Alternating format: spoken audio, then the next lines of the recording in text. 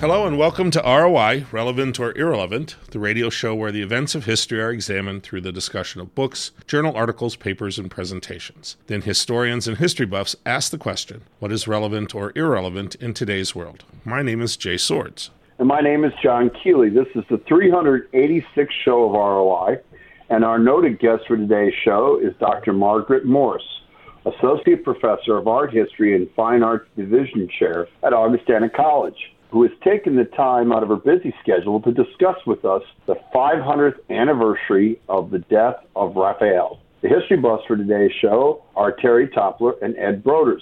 The show's theme song is Kayla's Theme, written and performed by Mark Zapsapto. Our producer and engineer is, as always, Mr. Dave Baker. This is the opening segment of our show called Farouk Dinarin, and today we're going to be talking about the 500th anniversary of the death of Raphael with Dr. Margaret Morse, Associate Professor of Art History and Fine Arts Division Chair at Augustana College. First of all, welcome to the show, Margaret. Thank you for having me. We're excited. So, I thought I'd start this off with something that is going to challenge your ability to summarize. Can you give us a feel for what the art world is like during Raphael's lifetime? Well, the art world in Raphael's lifetime was really just dynamic and growing. And so he was born in 1483. He died in 1520. And he was born in Urbino, which was a prominent court, a small court, but a prominent one. So the courts were environments of literature and humanism, theater and music, as well as the arts. So he was born in this kind of courtly environment, surrounded by the arts writ large. And then he travels to Florence, which was a city that for the past several decades had really just been thriving in terms of the arts. Churches being built, altarpieces, palaces and homes of the wealthy that really demanded works of art to fill them. And Raphael filled that call.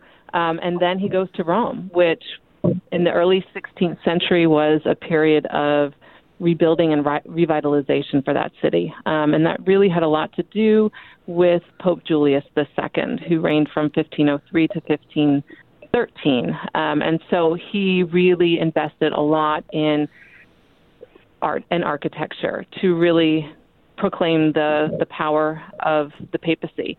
And he hired the best artists like Michelangelo and Raphael, the architect Bramante, to rebuild that city, rebuild the Church of St. Peter's, and redecorate his apartments in the Vatican. So it was really just a vibrant and dynamic time. A lot of artists were looking to the past, in particular, looking to the classical past for inspiration. Okay. Could you describe to our listeners then what they considered to be the classical past that you just you explained that that's what they were following? Right, yeah. So the art of ancient Greece and Rome. And so in places like Rome, there certainly was a lot of that around.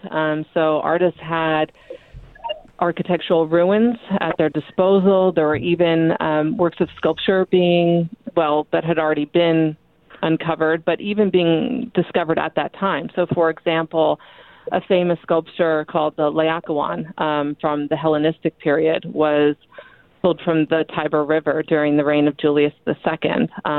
Another fragment of a torso, which became quite famous. So these ancient Greek and Roman works of art and architecture, particularly sculpture, I think was a big inspiration for a lot of Renaissance artists at this time.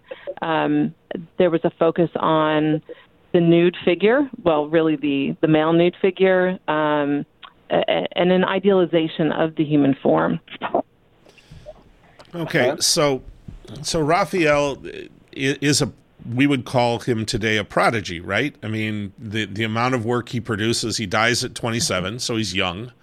37, so, 37, but he's young. But he's young, and so talk us through a little bit about his training and how that sort of influences the way his works develop when he becomes a master in his own right.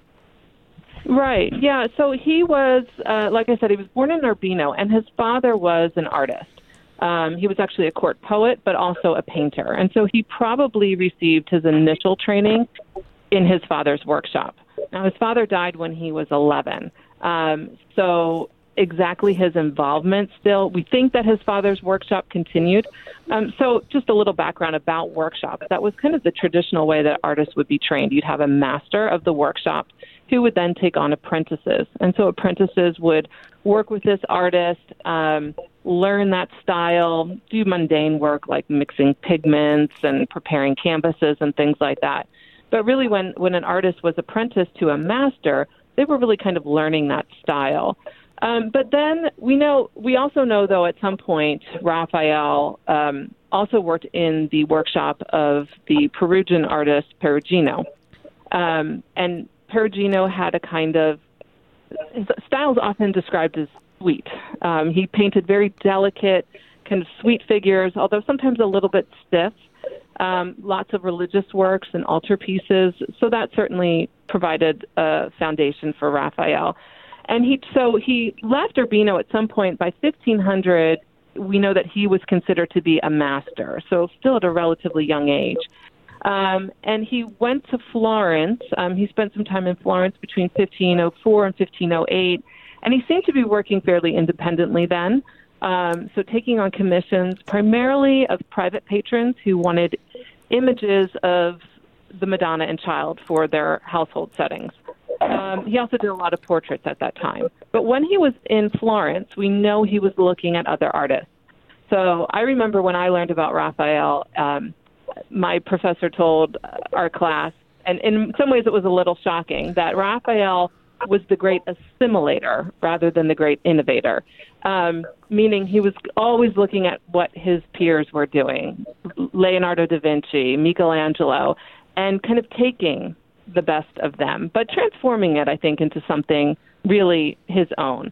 So he's looking at the art that's being produced in Florence between about, when he was there between 1504 and 1508. And then he goes to Rome. He's called to Rome by Pope Julius II in 1508. And that's really where his career takes off. And so by the end of his life, I mean, it's a little hard to trace all the dots in terms of his workshop and training because there are gaps that we don't know about. But we do know that by the end of his career, he had probably one of the largest workshops in Rome, perhaps in Italy, as many as maybe 50 assistants. And he trained like a second generation of artists who went on to become great masters themselves, artists like Giulio Romano and Perino del Vaga. So he really was a great manager. He knew how to manage a workshop and still give the art that was being produced by his workshop a kind of signature style, and that this is something by Raphael, even if he didn't necessarily have a direct role in painting the actual work. He probably, though, it was through his drawings that the ideas would be disseminated to his workshop assistants, and that gave his workshop production a kind of consistency as far as style. Like I said, a sort of brand that was Raphael. Well, he was still, though, a workaholic by nature, was he not? Yeah, and he was taking on lots of different commissions, so everything from, he was decorating the papal apartments really up until his death.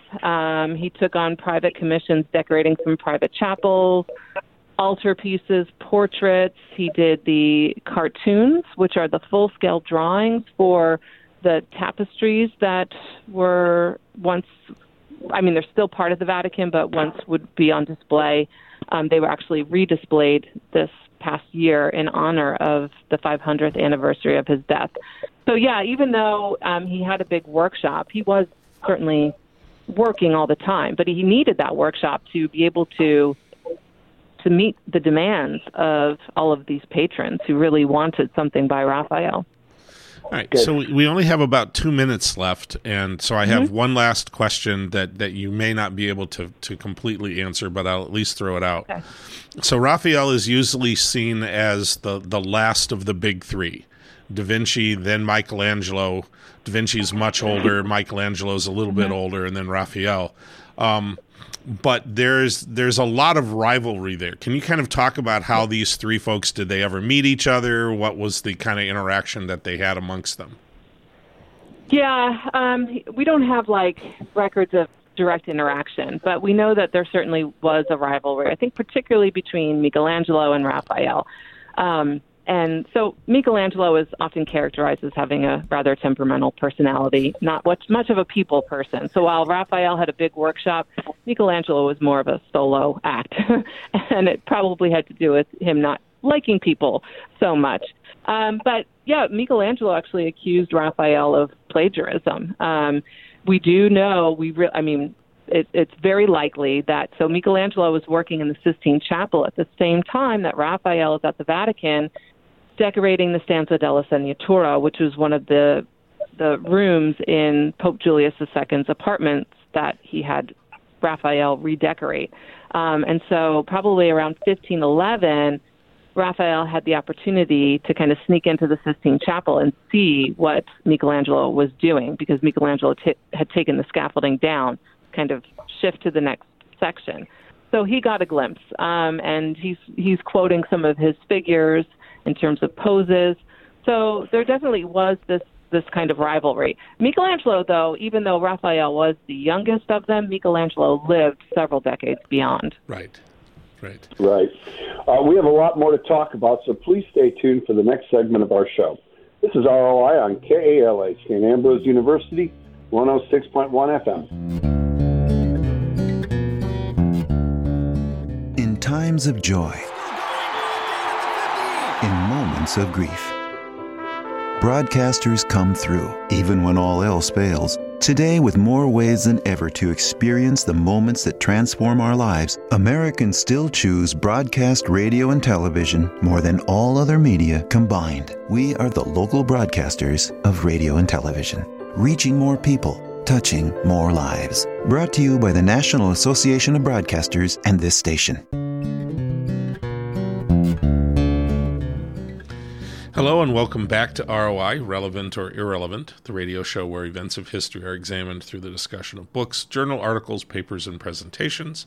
Then historians and history buffs ask the question, what is relevant or irrelevant in today's world? My name is Jay Swords. My name is John Keeley. This is the second segment of the show, referred to as the kitchen table. Our guest for today is Dr. Margaret Morse, Associate Professor of History and Fine Arts Division Chair at Augustana College, and we're talking about the 500th anniversary of the death of Raphael. The history buffs for today's show are Terry Toppler and Ed Broders. Terry, you get the first question. Yes, Dr. Morris, can you talk about where Raphael is buried, and having passed away at 37 years old, what was the nature of his death? What do scholars believe? Raphael is buried in the Pantheon in Rome, which is an ancient Roman temple. It's a fantastic building, and it's very well preserved. It's one of our best preserved temples because it was converted into a church, and so therefore it wasn't kind of looted for its materials. So, yes, he died at 37 in the year 1520, and there was a grand ceremony. It was said he died on Good Friday, which was, we think, his 37th birthday. There are accounts that he was actually born on Good Friday as well. We're not 100% certain of this. We don't know the exact cause of his death. There's some rumors that it was from exhaustion, working on so many different projects at the time. But he did seem to have some sort of illness that lasted for about 2 weeks. He was given his last rites. He dictated his will and left. He had a mistress, and so we know that he left her some funds. But then there was this funeral. He was laid in state at the Vatican and then was buried at the Pantheon. So, I mean, that's really significant to think about. There were cardinals who carried his body. So this was, this really does, it's a testament to how much he was valued and honored within his own lifetime. To have cardinals and the Pope attend your funeral is really something extraordinary for an artist as well, because artists up until this point really were considered more craftsmen than great intellectuals. Okay, Ed. Yeah, Professor, can you talk a little more about the workshop, which you said at times he had up to 50 apprentices? But if I'm a patron of Raphael's and I commission some kind of a work, I want a Raphael. And so did he do the preliminary major things on the painting and then everybody else, other people filled in details, or exactly what was that process? I mean, because those apprentices had to be doing something. Yeah, it's a great question, and you're right. I mean, if a patron is going to hire this artist, the expectation, to a degree, is that they're going to get that artist. But I think a lot of patrons also recognized, when an artist is of that caliber, the demands on their time, and they would have been very aware that he did have this large workshop. What was becoming very valued at this time was the idea of the artist. What was the work of art was considered to be like their invention. So it wasn't so much about the execution, although that could certainly be important, but the ideas behind it. So that was part of what a patron would pay for, was the conception that was ultimately Raphael's. So drawings were a really important part of disseminating that idea to pupils. And so there's we have a number of surviving drawings of Raphael's. There must have been many, many more, just because works on paper are more ephemeral. He would produce like large-scale cartoons, which are full-scale drawings. So if something is a fresco, to transfer that cartoon onto the wall, you actually like pounce it. You put little holes in it, so that damages the drawing, be able to transfer the image. So there must have been even more drawings of Raphael that don't survive because of their use. And what was the nature of the financial relationship between Raphael and the apprentices? Were they indentured servants, or did he pay them, or it's just so much of a privilege to work for Raphael, I'll pay him? Well, they weren't indentured servants. I think you'd have to be Raphael wouldn't want to be messing with people that he didn't consider to be worthy, really, I guess, to work in his workshop. But we don't know. I don't know exactly about payments, but yes, he would have had to have paid them. There is, though, it's kind of part of the system where you kind of have to work your way up. And so there probably would have, even in his own workshop, been various levels of, the kind of lower level employee, let's say, doing more of the grunt work. And then those assistants who he really did kind of trust more. Somebody like a Giulio Romano, who goes on to be his own great master, to do more of the execution of things. Now, Raphael, we really do think that he kind of was really overseeing all of these different projects. So, going to the different sites and making sure that things are going according to how he wants it to be. Maybe even doing some of the execution. But a lot of it was about managing this large workshop. He would have had to have paid them. I don't know exactly how much they would have made. But when you're kind of lower level, then obviously you're getting paid less then. I'll jump in here. So I'm interested. We know that particularly at this time, a lot of artists are doing more than simply art. They're developing paints and pigments and fresco styles and all sorts of things like that. So can you talk to us a little bit about the inventor Raphael? Well, I'm not sure. In some ways, he was traditional. So he primarily worked in fresco as well as oil. He usually did his oil paintings on wood panels, although there are, probably later in his career, some oils done on canvas, which was becoming more and more common at that time for artists to do paintings on canvas, especially if it had to travel somewhere. Canvas, it's a lot easier to roll up a canvas than, a large-scale wooden altarpiece.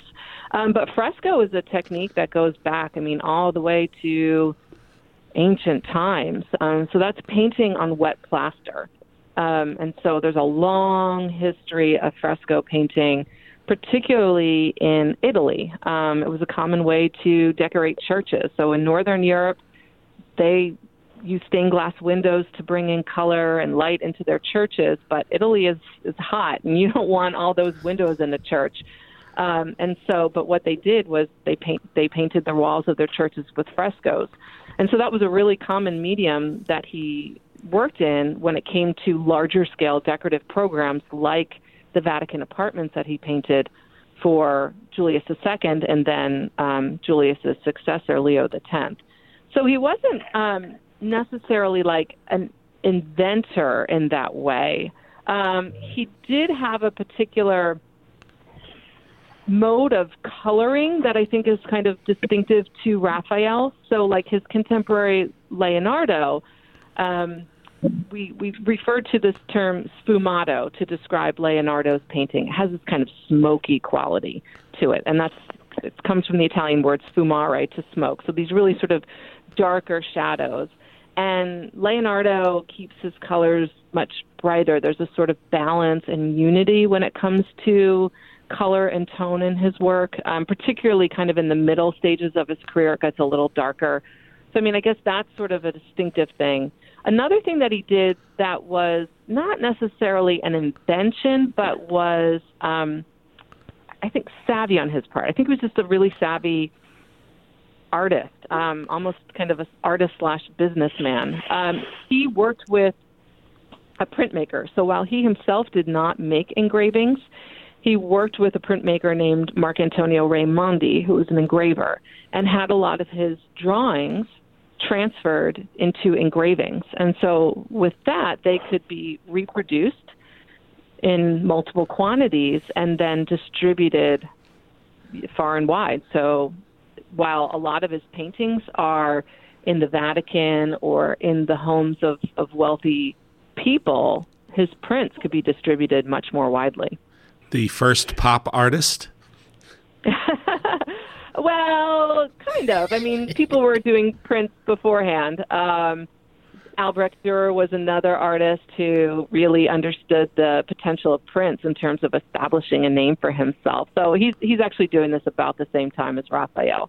So it's right around this time. Printmaking really develops in the 15th century, but there's a lot of artists in the first half of the 16th century who are really understanding the potential of prints to get their name out there. Okay.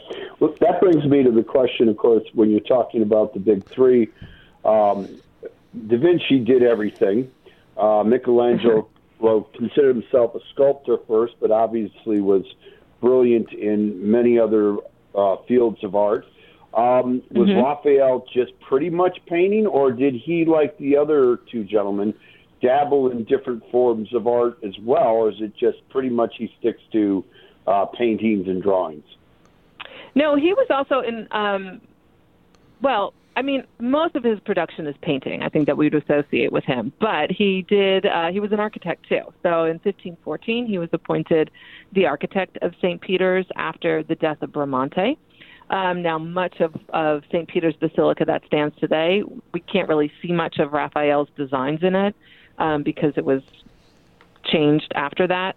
But he was an architect. There are a couple of villas just outside of Rome that he designed, a chapel, the Chigi Chapel in the Church of Santa Maria del Popolo in Rome that he designed. So he did do some architecture.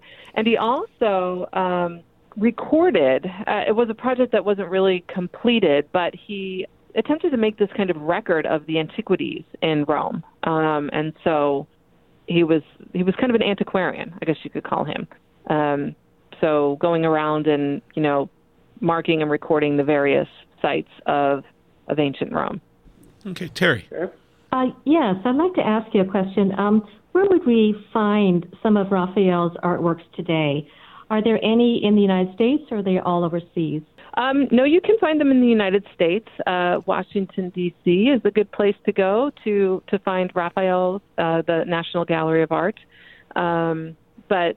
So there are some in the United States, some of his smaller, well, they're not necessarily that small, but his Madonnas and Child that he did for like a lot of private patrons, portraits, but the vast majority is certainly overseas. I would say the best place to find Raphael is Rome, and in particular going to the Vatican, because you go from one room to another to another. He really left his stamp on the Vatican and Rome. Okay. Ed. Yeah, Professor, where did he pick up the architectural skills? I think of what architects today have to know, and of course it's much more technically advanced. But did he pick that up from just being around all these buildings that were being built where his artwork, like painting frescoes and such, or how did he acquire that? Yeah, that's a great question. I don't know specifically how he picked that up. As far as I know of a record where he's training with a particular architect, but this was kind of common, as Jay was saying, that, you have these artists who are dabbling in everything. So we do know Bramante, who was the first architect hired to design the new St. Peter's Basilica that was being built in Rome. So this was Old St. Peter's, this basilica that had been built under the patronage of Constantine in the 4th century. In the early 16th century, Pope Julius II wants to build a new church there. So this is where St. Peter is buried. Bramante is the architect who is hired. Bramante is from Urbino, which is also where Raphael is from. And in fact, I think they're like cousins, they're distant cousins. So he probably, and it may have been Bramante that helped Raphael get commissions in Rome. So it could have been through Bramante that Raphael picked up architecture, so to speak. Okay. And at that time, was being an architect more or less, coming up with a drawing and telling the actual builders, okay, I drew it, now you build it? Yeah. Yeah, it was different then. They didn't have, mathematics was an important part of drawing and even art, like doing things like linear perspective. That is based in mathematics. So it was a skill that artists were, assumed to or expected to have, but not the level of math and engineering that an architect would be trained in today. All right, when we come back, we'll wrap things up, so please stay tuned. This is ROI on KALA, St. Ambrose University, 106.1 FM. You're listening to Relevant or Irrelevant. This series is produced at St. Ambrose University's KALA Radio and has been honored by the Midwest Broadcast Journalists Association and the Iowa Broadcast News Association for excellence in public affairs journalism. You can hear this edition of ROI and many previous programs in this series by visiting Spotify, Google Podcasts, SoundCloud, plus Apple Podcasts. ROI airs Friday nights at 9:30 p.m. on KALA HD2 and can also be heard at 106.1 FM in the metropolitan Quad City area. You can stream this show every Friday night at tunein.com. Search for KALA HD2.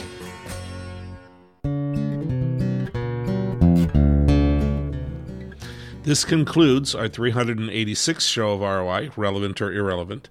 Our producer and engineer is Dave Baker. Our program manager is Rick Sweet. And the theme song of our show is titled Kayla's Theme and was written and performed by Mark Zapital. My name is Jay Swords. My name is John Keeley. We would like to thank our guest, Dr. Margaret Morse, Associate Professor of Art History and Fine Arts Division Chair at Augustana College, who talked with us about the 500th anniversary of the death of Raphael. The history buffs for today's show were Terry Toppler and Ed Broders. This is ROI, Relevant or Irrelevant on KALA. The views expressed on this show are not necessarily those of St. Ambrose University or KALA.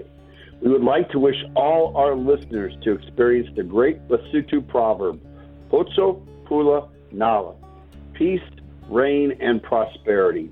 And remember, historians are horrible fortune tellers. Good night.